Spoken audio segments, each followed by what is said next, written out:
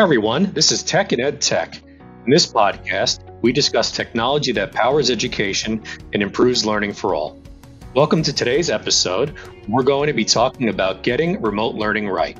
I'm your host, Dan Gizzi, Vice President of Sales at Magic Ed Tech. Our esteemed guest today is Amanda McGee, Senior Vice President of Curriculum at Accelerate Learning. Amanda, thanks for joining today. Thank you so much for having me. So let's just go through the last year and a half. What's been going on?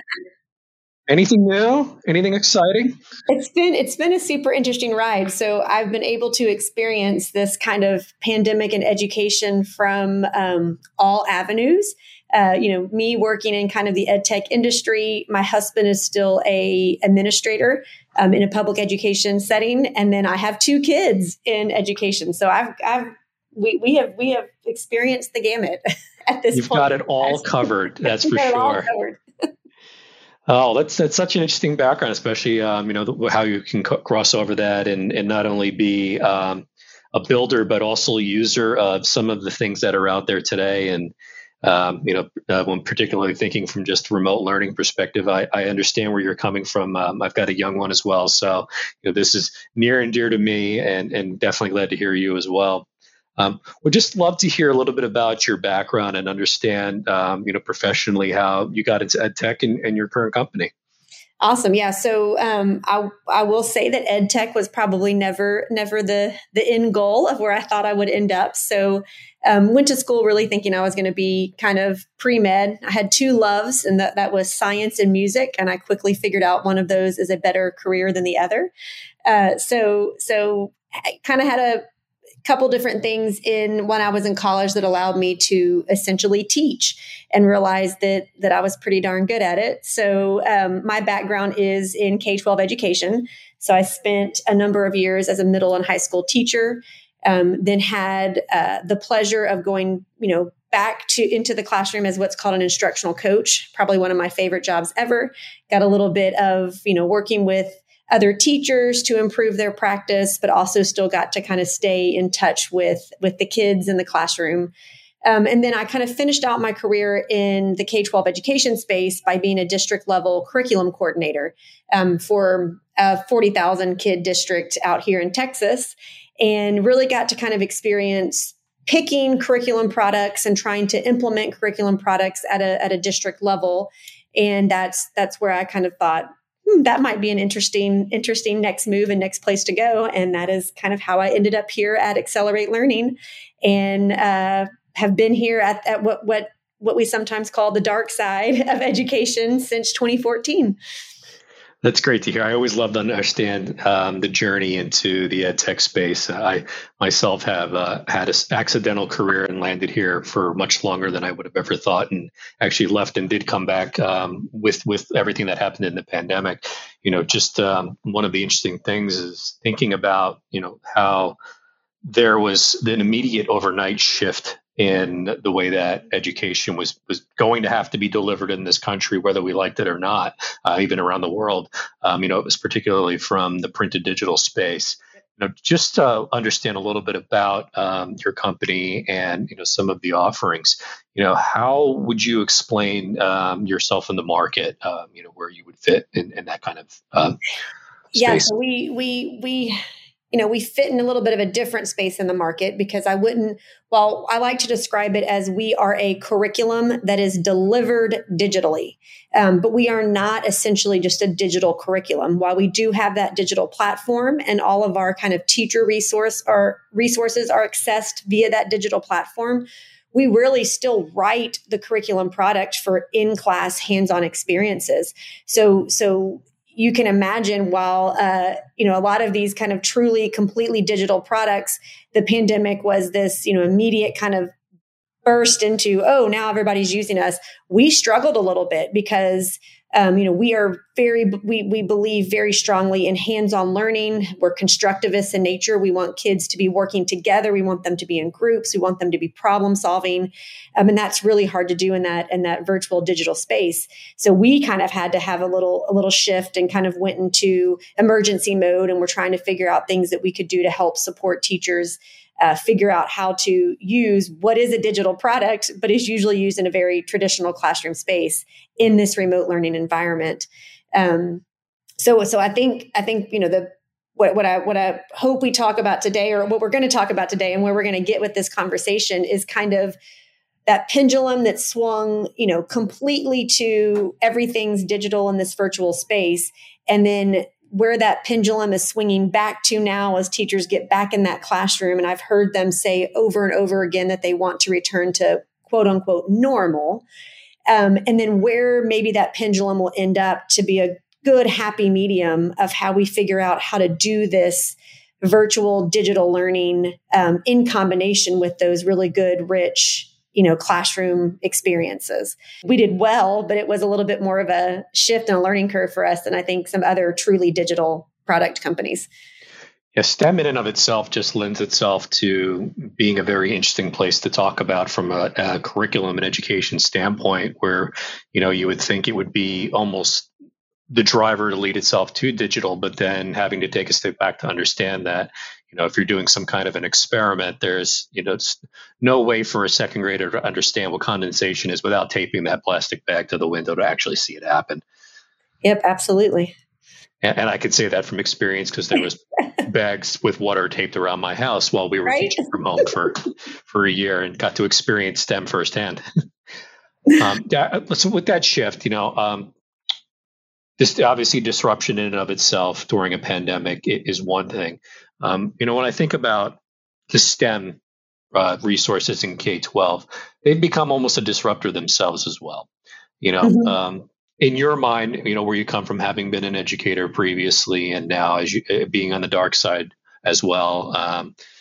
I'd never had that in classroom experience myself, other than being a learner and obviously a parent myself. But I've always considered myself a dark sider, having been in publishing and ed tech for as long as I have. From that perspective, where would you say you've seen, some of the not so good things, some of the things that could be avoided as we look in that transition back into what this hybrid life is going to be? So I think, one of the biggest things is this idea that a completely digital or virtual experience can replace that classroom teacher.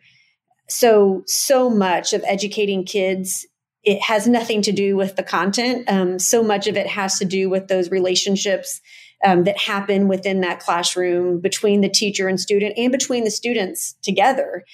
So to kind of think that those could be easily, figured out or solved for via just moving everybody into a digital platform was really hard.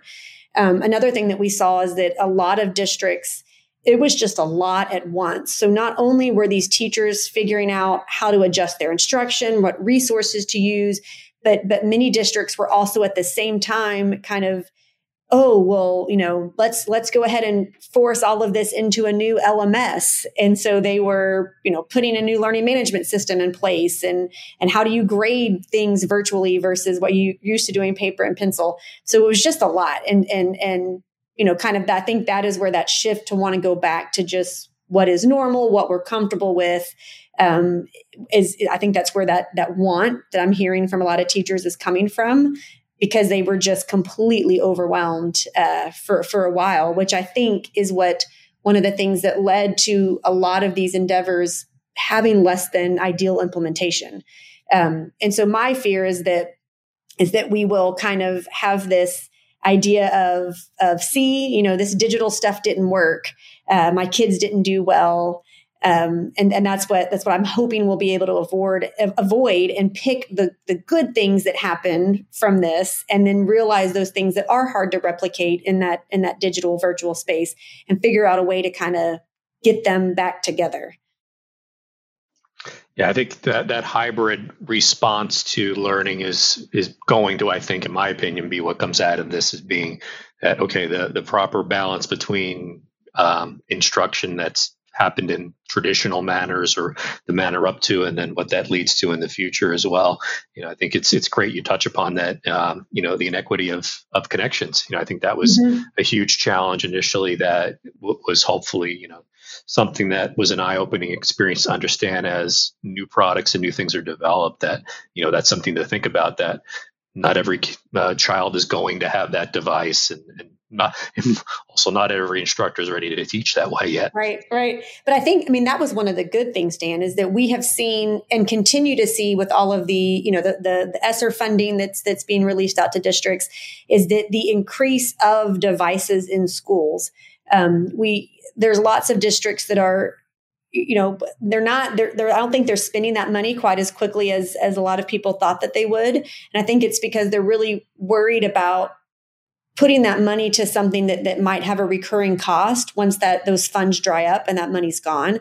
So a lot of them are using that to either kind of repay themselves back for devices bought, or using that to buy devices. So the studies that I've seen that have come out, and I'm not going to quote numbers because I don't have them open in front of me, but just the number of devices or number of schools that are closer to 1-to-1 has increased pretty drastically over the past 2 years, which is good, because that has always been one of those things that people have wanted to do more in the digital space. I think a lot of people have known that's, you just get resources that are more up to date. You get resources that are staying on top of things that can change and morph and grow as technology grows, way more than the traditional textbook or paper and pencil resources.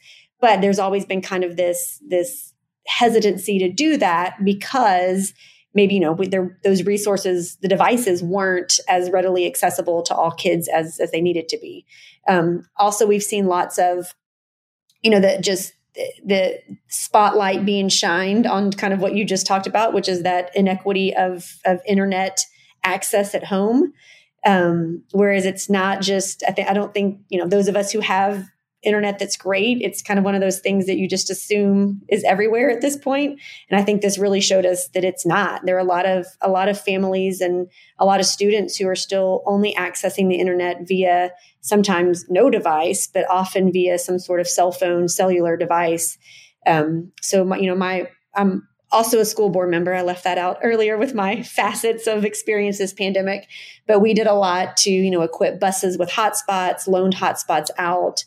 And so then we're still doing things right now to figure out a way, for us as a district to figure out a way to provide that internet access so that we can continue to give our students these kind of virtual digital resources at home. That's great to hear. I've been wearing all of those hats. I can't imagine you have time to sleep for yourself. I do sleep. I love sleeping. That's one of my favorite things to do. It's, as a company, were there any things early on then, obviously, that you were able to do, for example, to facilitate some of these early lessons learned?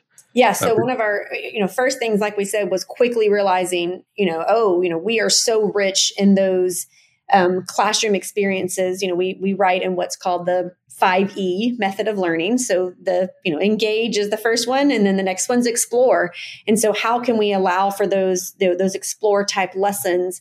What can we do to help support our teachers? So we kind of early on took an initiative, kind of, created a project that didn't exist that year in the plan, and started figuring out a way to create some virtual Explore videos for our teachers, putting them on our platform. We did that in both math and science. So essentially, maybe you can't experience this lab at home, but we can do it for you, and we can video it, and we can, have little pause points where you pause and take your data and record your data, and then kind of write about your conclusions. So that's kind of the first thing that we did. And then we actually later in 2020 started a project with you guys to actually work on creating 200 virtual Explore experiences. So there are some of those things that, like you said, are hard to replicate in the virtual environment. But then there are a lot of things, especially in science, that you can't actually experience in the natural environment. And so we really started trying to think about what are some of those types of, I don't want to call them simulations because they're not all like lab simulations, but just experiences that we could create working with the Magic EdTech team to help kids, kind of explore those concepts without maybe all of those physical materials that they need, or without having to be in the classroom with their teacher. So that's been a really, really fun, exciting project that we'll be wrapping up kind of next spring, early summer. So excited to get those out to our customers. That's great to hear. I think, one of the areas that I'd like to explore a little bit before we move on to the final section here is just, thinking about from a usage perspective, so just to kind of close the loop around there, again, very heavily focused around learner experience as it should be.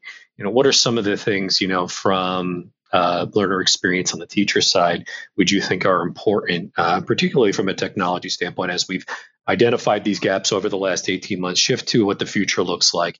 Are there some areas around that are being explored or talked about that you'd like to address?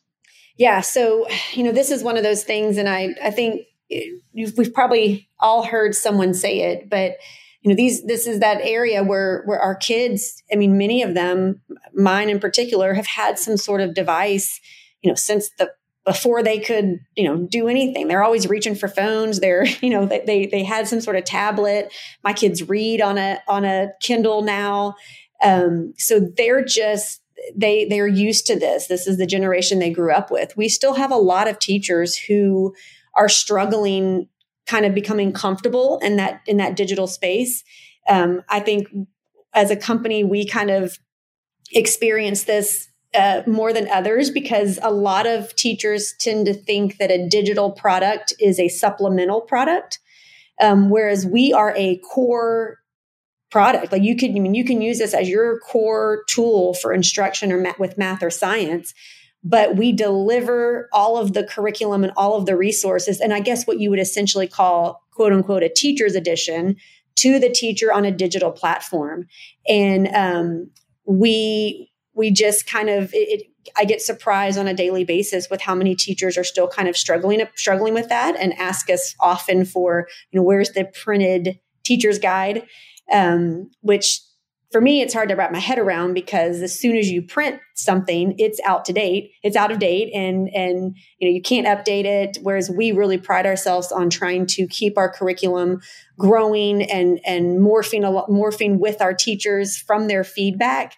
And that gets harder and harder to do the more that we print.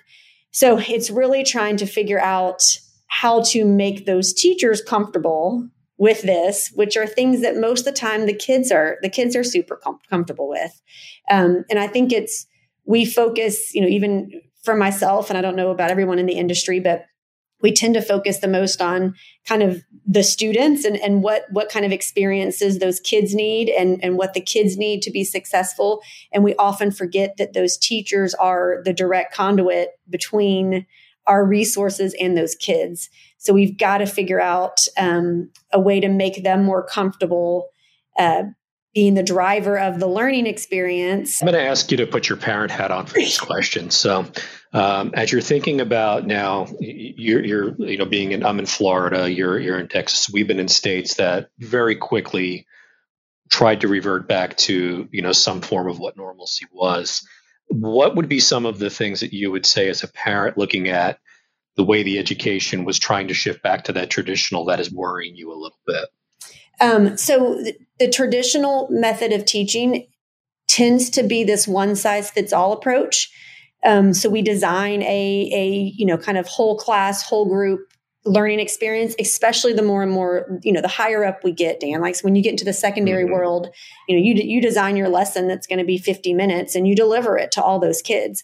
Where when we were in that virtual environment, I think we saw that the virtual environment and those resources allow us to have a little bit more differentiation and to tailor fit some of those things to individual kids, and kids could work at their own pace and, move further if they needed to move further. So that's what worries me, is that we're going back to kind of this one size fits all, one lesson for all kids approach.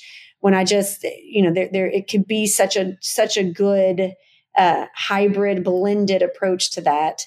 If we could get teachers to remember the things about that virtual experience that they had during COVID that might have been positive, and tie into that and figure out how we can kind of blend those things together. And again, science major here, so the amount of paper that's starting to come home again, I always am like, why are we printing off all these worksheets? We don't have to do that. If you could go back and tell yourself your last year of teaching, something that changed, what would that be? I think about this often because and again, my husband's still a high school principal, so he thinks I'm crazy, but I say that I will finish my career back in the classroom. So I often think about what, when I do that, what's it going to look like? I would tell myself that it is feedback to my students is the most important thing. So really trying to work with my kids and where they're at, what standards or objectives have they mastered, what have they not, and trying to give feedback to move them all forward and get them to all be successful, or not even successful so much as getting them to all show growth and progress in whatever I'm trying to teach them. And finally, the last question. What advice would you have for your peers and your customers on post-pandemic life? So, I guess my biggest thing is I think that my hope is that we have all realized that there isn't this kind of quick fix.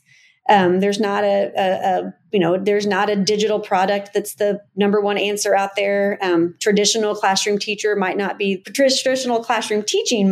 the best answer either. But it's how can we work together to come up with this kind of hybrid approach that allows the technology to do what it does well, and then also allows the teacher to do what the teacher does really well.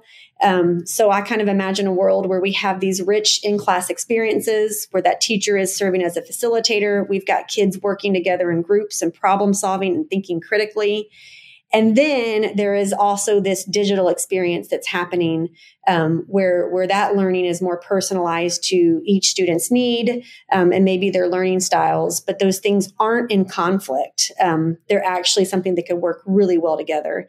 And, my biggest thing is we need to help those teachers see that and see the dream of that. And, a lot of them, like we said, want to go back to normal right now. I think as a kind of space and a market, we need to help them create what that new normal is. And I think we can do it. Amanda, thank you so much for joining me today. I really appreciate the time and your insight into this from so many different aspects of, where you are, not only in the world, but, having been a parent now, an educator, and, selling to the products for the educator space and looking to go back away from the dark side. So there is a path back to the light, which is great to hear. So yeah, one day I might only make it a year, Dan, and say, "Ooh, what was I thinking?" But I do. I miss it. You have to have a way to ride off into the sunset. I loved middle school children. So I was told very early on in my career that if you like that level of crazy, it's hard to you miss it a lot. And I think that's very true. Absolutely. So thank you all again for listening in on this episode of Tech in EdTech, and we hope you'll join in and listen into future episodes.